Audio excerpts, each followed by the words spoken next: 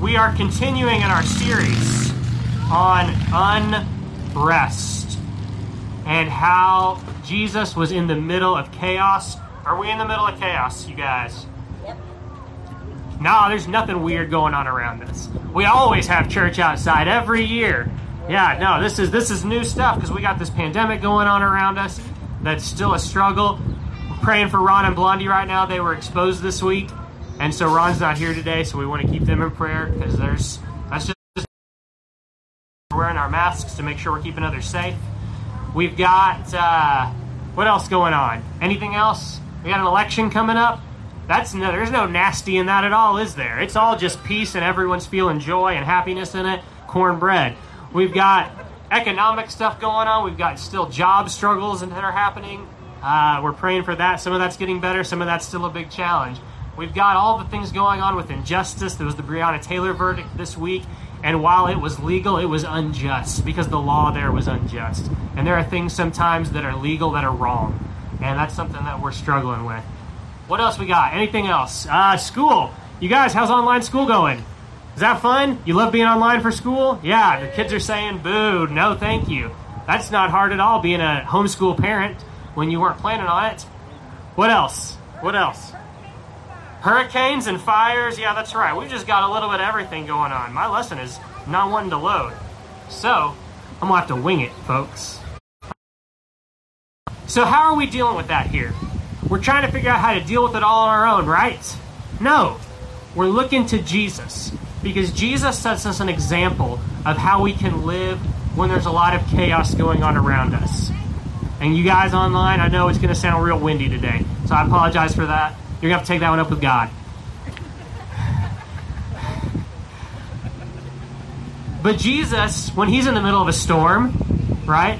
Where do we find him the first week we were studying this? He was sleeping in the middle of the storm because he was tired. And after he'd been busy healing and teaching and doing all this other stuff, he needed to rest. And he needed to rest so that he could figure out what God wanted for him. God needed him to be. The second week, we talked about prayer. There's a time when Jesus could go and communicate with God and to feel God's presence and to converse with God and to find out more about what it meant to be God. And we looked at the Lord's Prayer and we talked about how God takes so much of our burden from us in that prayer, and that our burden, our responsibility is to follow God and to forgive those around us when we need to forgive. Third week, we talked about solitude. How'd the solitude challenge go? Anybody make it? Cricket, cricket, cricket, chirp, chirp. All right, yeah, that was a tough one, wasn't it? It was tough to try to be by ourselves, because a lot of us don't like being alone and being alone with our thoughts. But the goal was not to be alone with our thoughts. The goal was to be alone with our Father, to be alone with God. And when we looked at the examples of Jesus being alone, we found that Jesus used his time alone to what? To pray, to talk to God, to let God pour into him. And as he was alone, his relationship with God showed up. And God reminds him who he is. God reminds him of his purpose. And so like in the one passage, he had been healing all day, and then he went alone. And his disciples said, hey, everyone's trying to find you. And he said, that's not my purpose. We got to go.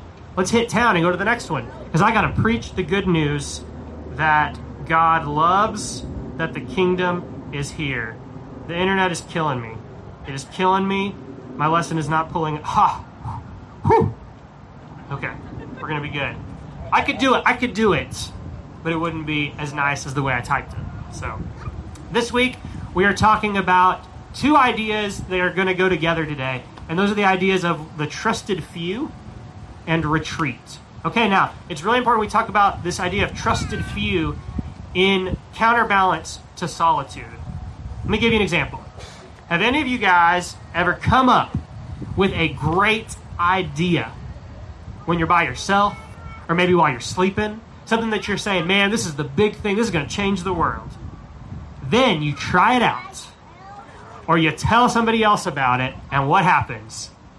It's a failure. They poke 100,000 holes in your eyes that you were way off in what you needed to be. Okay? We are prone to making God into our own image and making God try to say the things we want to hear and trying to make Jesus look just like us instead of allowing God to shape us into God's image, into the image of Christ. So, solitude is so important that we spend these times alone with God. But if we're always alone, what are we going to end up doing? We're going to end up making things look like us. So we also need time with some trusted community. Our church family here, and then especially some people, mentors, teachers, friends who love Jesus and are trying to help us follow Jesus, that will help us stay on the path towards God. Fellowship. I'm going to give you a definition of the word fellowship. Last week I gave you a definition of solitude from renovare.org, which is attached with Richard Foster. We'll hear from him again later in the service. But definition of fellowship. Listen to this. Engaging with other disciples of worship, study, prayer, celebration, and service, which sustain our life together and enlarge our capacity to experience more of God. What'd you hear in there? First word I heard was disciples, right? What do we just do in our memory verse? Whoever wants to be my disciple. What are those people doing? Denying themselves, taking up their cross, following Jesus. So we're talking about in this idea of fellowship, of the trusted few, of community, of disciples that are going to engage with us in things that help us have more space for God, give us more experiences of God. We're going to talk about that some in the life of Jesus. Equally important, I said we're talking about two things. Trusted few, we're also talking about retreat. Has anybody ever been on a retreat before? A lot of folks here have been on a retreat. Why is a retreat important? Do you need to leave everything else behind sometimes? Sometimes it's hard when you're in your everyday to experience something special. And sometimes we need those experiences. Leaving normal situations with the trusted few. That's who we're going with. Who are we going with on these retreats that we're talking about? The disciples, right? We're going with disciples on these retreats so that we can engage in our community somewhere else for a little bit, grow towards Jesus. All right, we're talking about Jesus. We're talking about his example of the trusted few and retreat. Caveat to this.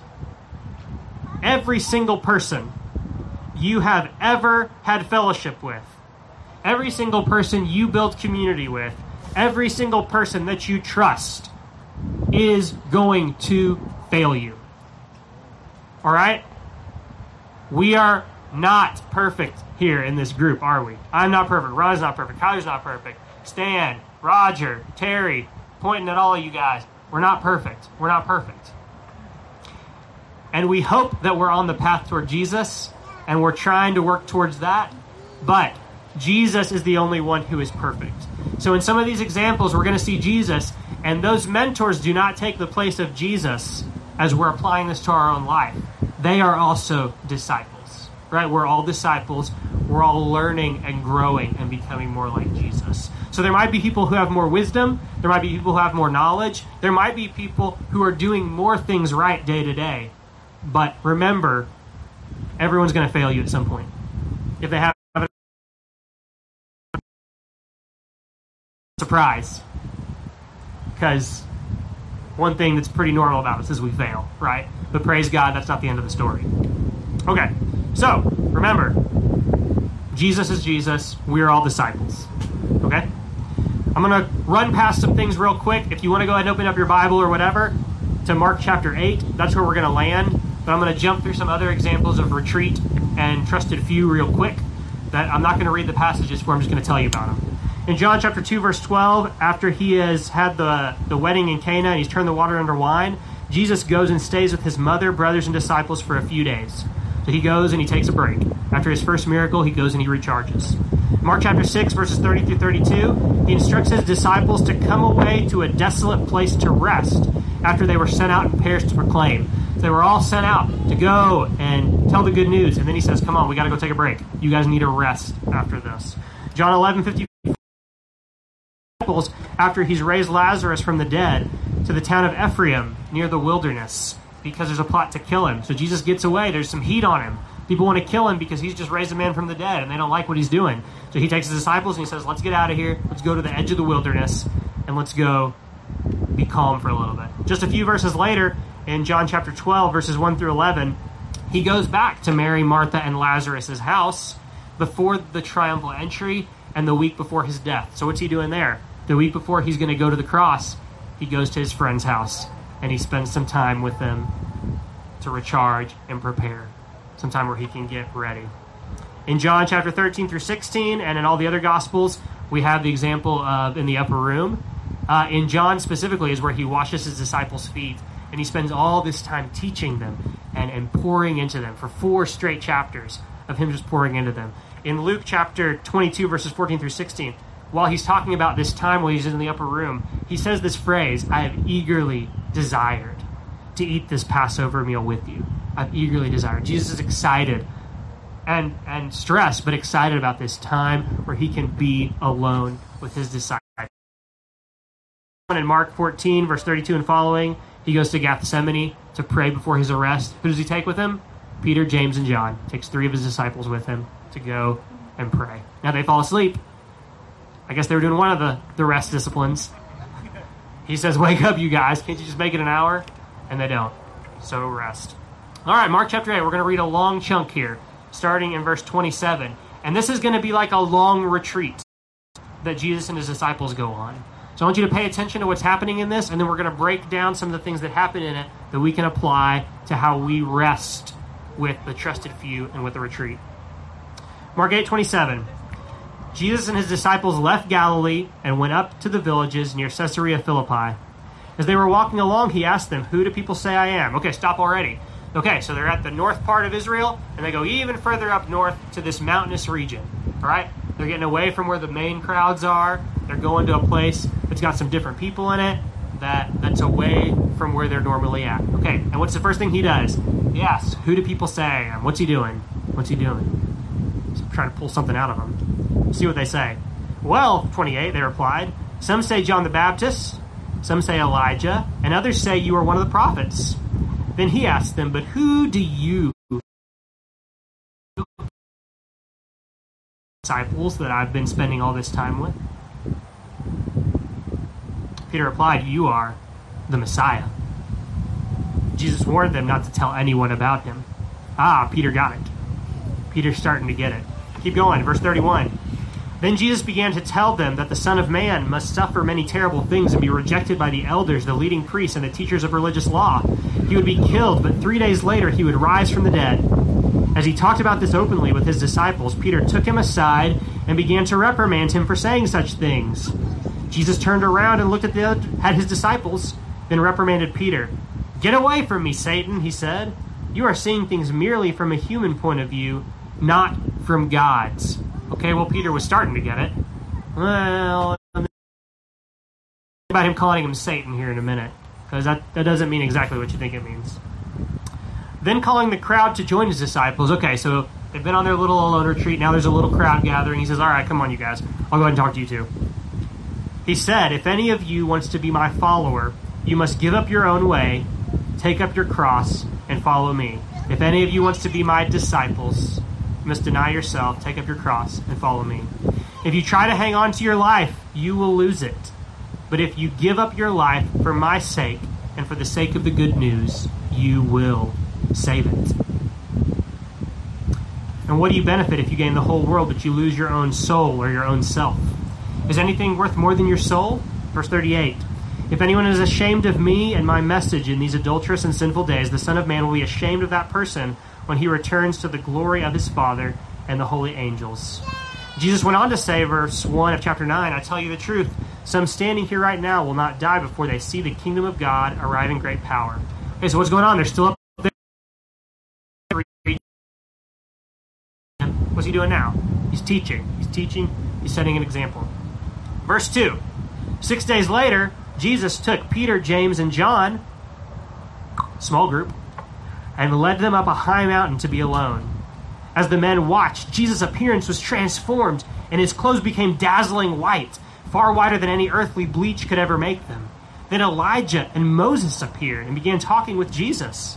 Peter exclaimed, "Rabbi, it's wonderful for us to be here. Let us make 3 shelters as memorials, one for you, one for Moses, one for Elijah." He said this because he didn't really know what else to say. for they were all terrified. Then a cloud overshadowed them, and a voice from the cloud said, "This is my dearly loved Son. Listen to him." Suddenly, when they looked around, Moses and Elijah were gone, and they saw only Jesus with them. As they went back down the mountain, he told them not to tell anyone what they had seen until the Son of Man had risen from the dead. So they kept it to themselves, but they often asked each other what he meant by rising from the dead. Okay, that was a big chunk. All happened in this chunk that's going to teach us some things we can do as a group. Jesus took the trusted few on a retreat to challenge them, to teach them, to encourage them, to get them away from the crowds. Okay, what did you hear all that in there? Challenging, teaching, encouraging, getting them away from what else is going on. He even pulls to a smaller group for the special transfiguration experience. He said, "Don't even bring all the disciples for that. He only brings 3 of them." Man, why only 3? Rest from the world's needs, thinking about what we talked about last week with solitude, allows us to do what? To focus on Jesus. Yeah? When the world's needs are set aside, is it easier to focus on Jesus? Absolutely. So let's pull some insights out. All right. As a community, based on what we just read here. Together, asking questions, we can come to deeper insights. Who do people say I am? You are the Messiah, says Peter. Okay, so if we've got someone who knows how to ask good questions in our community, can that cause us to start thinking about things and process stuff and pull out stuff that we didn't even know? If you're by yourself only, are you going to pull up those questions? No, you got to have somebody else to ask you those questions sometimes. So we can come to deeper insight through asking questions. Together with other faithful friends, we can be checked when we are off course. Can you check yourself real easily? It's hard to see my own blind spots, isn't it? Sometimes it's easier for my wife to see them and say, "Hey, Jonathan, you're not doing this." I'm like, yeah, whatever. I'm mad for a second, right? But if I'm paying attention and I'm wanting to be humble, I'll listen. What does he say? "Get behind me, Satan." Now, Satan means the accuser or the adversary or something like that. In this case, because what is Peter tempting Jesus to do? To not go to the cross, to do it a different way. And Jesus says, "Get behind me, Satan. The things you have in mind are not the things that need to happen." Okay, third, together we can push each other towards living a life for Christ's glory. Okay?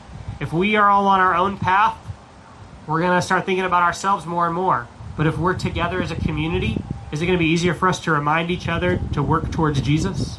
Yeah. Jesus says you must give up your own way, take up your cross, follow me. Right? Is that hard to do? Do I want to take up my cross? Do I want to deny myself? No.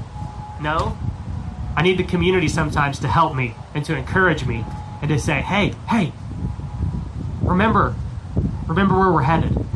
Remember where we're headed. We're headed to Jesus. Jesus is better than anything you're giving yourself now. It's hard to see sometimes. That's why we need community. Fourth, together, the experience of God's majesty, power, and grace can encourage us, and we can remind each other. Down off the mountain, they kept it to themselves, as Jesus told them to, but often asked each other what he meant. You think they were talking to each other about what happened? You think they ever, while they were walking down the road, John was like, "Hey, James, remember that one time? Remember that one time when Jesus turned into super white and was shiny and his clothes were brighter than bleach and Moses and Elijah showed up? You remember that? Huh? Do you ever have an experience where something great happens and you want to remind yourself about it and other people were there and you want to remind them about it? Yeah. That's why we love Camp Mo, isn't it? We love Camp Mo because there's some things that happen when we get away that can be a real blessing. Now, you guys know, who've talked to me, that I do not like the outdoors. I do not like the sun. I do not particularly like camping. I do not like driving 4 hours. There's about nothing about the structure of Camp Mo that I like, that I want to do. Maybe if it was in the fall, I don't know. But I do not like those things. But I will go back eventually to Camp Mo. It's not because of the tent that I've got to sleep under. It's not because of the sun that's going to be beating on me. It's not because of the comfortable drive of 4 hours with teenagers. What's it for? It's because of the chance to experience togetherness, to get away from the rest of the world, and to get a chance to grow together towards Christ. And that's a special thing. And you know what? That's a little bit of what we do at this time, isn't it? A little experience of that every week. And that's why it's so important that we keep on meeting together, however we meet. Now, if you're online, that's okay. There's a lot of different ways we meet together, and we are entering a digital world where digital is going to be more and more a part of what it actually means to do things like meet together. So that's good. But being present with us, online or here in person, we want to be reminding each other of what it's like to follow Jesus and why we love each other and why it's so important. And then there are times when we need more, right? We need some more depth. We need some more focus. We need some more intensity. And oddly enough, what do we do when we need more? We take fewer, don't we? We take just those few people. Those few people that we know will help push us, that will help drive us towards the goal of being like Christ. So what's our challenge this week? To the challenge. Pandemic puts a damper on us going on a retreat. So the challenge right now is not for us to go on a retreat. But here's what I want to suggest. First, if you don't have them especially, find people who you can trust to help you move towards Jesus. We can have a small group with any 4 or 5 people in this world. Are any 4 or 5 people going to help us move toward Jesus? Not just any 4 or 5 people, right? There's some groups of 4 or 5 people that are going to help you do something else. Right? So we want to find people who are going to challenge us, not people who struggle with exactly the same thing as you. If it's all people that struggle with the same thing, there is benefit in that sometimes, especially if somebody has moved away from it further. That's why, like, NAAA, you got a sponsor or something like that, right? Somebody who is ahead of you, who is pulling you along. So in our case, someone with some more spiritual maturity than you. Because if we're all fresh Christians, then we're not going to have the depth of insight that hanging out with Jim Roberts and Judy Roberts is going to do, right? So we need people like that in our lives who will help pull us along with the wisdom and experience that they've gained over time. Second, like we already said, let's not give up on meeting together. Be here for outdoor service, be an online service, and participate actively. Find somebody to study the Bible with. If Ron or Kyler or whoever's coming out to study with you, man, be there and be ready. If they're not, why don't you go find somebody to study with? Let's be in the Word together. Let's find people to read with. Let's find people to study and stretch and pray and grow with, right? That's important. Make space for Christ-centered opportunities with others. That's what we want to do. And this is our third and final thing. This is going to wrap up our whole series, okay, because this is the last week of this. Seek Jesus. This is the challenge. Seek Jesus. I love this quote from Richard Foster. I said he'd be showing back up. He says, Christian spiritual formation has nothing essentially to do with such practices. What are practices? Practices like prayer and solitude and fellowship and silence. Christian formation essentially has nothing to do with those things. Many of these practices are useful, to be sure, but none of them are essential. What is essential, listen close, is life with Jesus. Interactive relationship with the great God of the universe. Inner transformation into Christ likeness. It's not about always getting your 9 hours of sleep from our first week. It's not about becoming a prayer warrior. That's not the goal. It's not about having or being able to be in solitude for days on end. That's great, but that's not the goal. It's not about having the best group of Christian friends. That's wonderful, but that's not the goal. It's about living with Jesus, becoming like Jesus, and allowing Jesus to have and transform every part of us. Those things can help, but being successful at those is not the goal. The goal is Jesus. And as we fix our eyes on Jesus, those things are going to be things we want to add to our lives. We're going to want to serve. We're going to want to be together. We're going to want to pray. We're going to want to focus on Jesus. Those are the ways we find access to life. They don't give us life. They give us access to the life. Then, once we're seeking Jesus, when we engage the world and all the chaos around us, instead of our own response, it will be Christ responding through us. That can and will change the world. Jonathan's response to the pandemic is not going to change the world, is it? But the church, your kingdom come, your will be done. The way we love each other, the way we love those around us. Is that transforming? Yeah, it is. Yeah, it is. Let's pray. Father in heaven, hallowed be your name. Your kingdom come, your will be done on earth as it is in heaven. Give us today our daily bread. Forgive us our debts as we also have forgiven our debtors. Lead us not into temptation, but deliver us from the evil one. For yours is the kingdom and the power and the glory forever. God, help us to seek you above all else.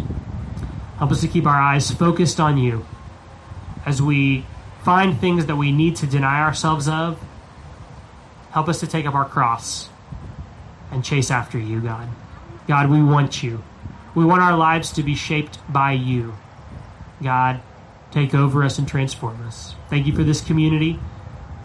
Thank you for your love. It's in Jesus' name we pray. Amen.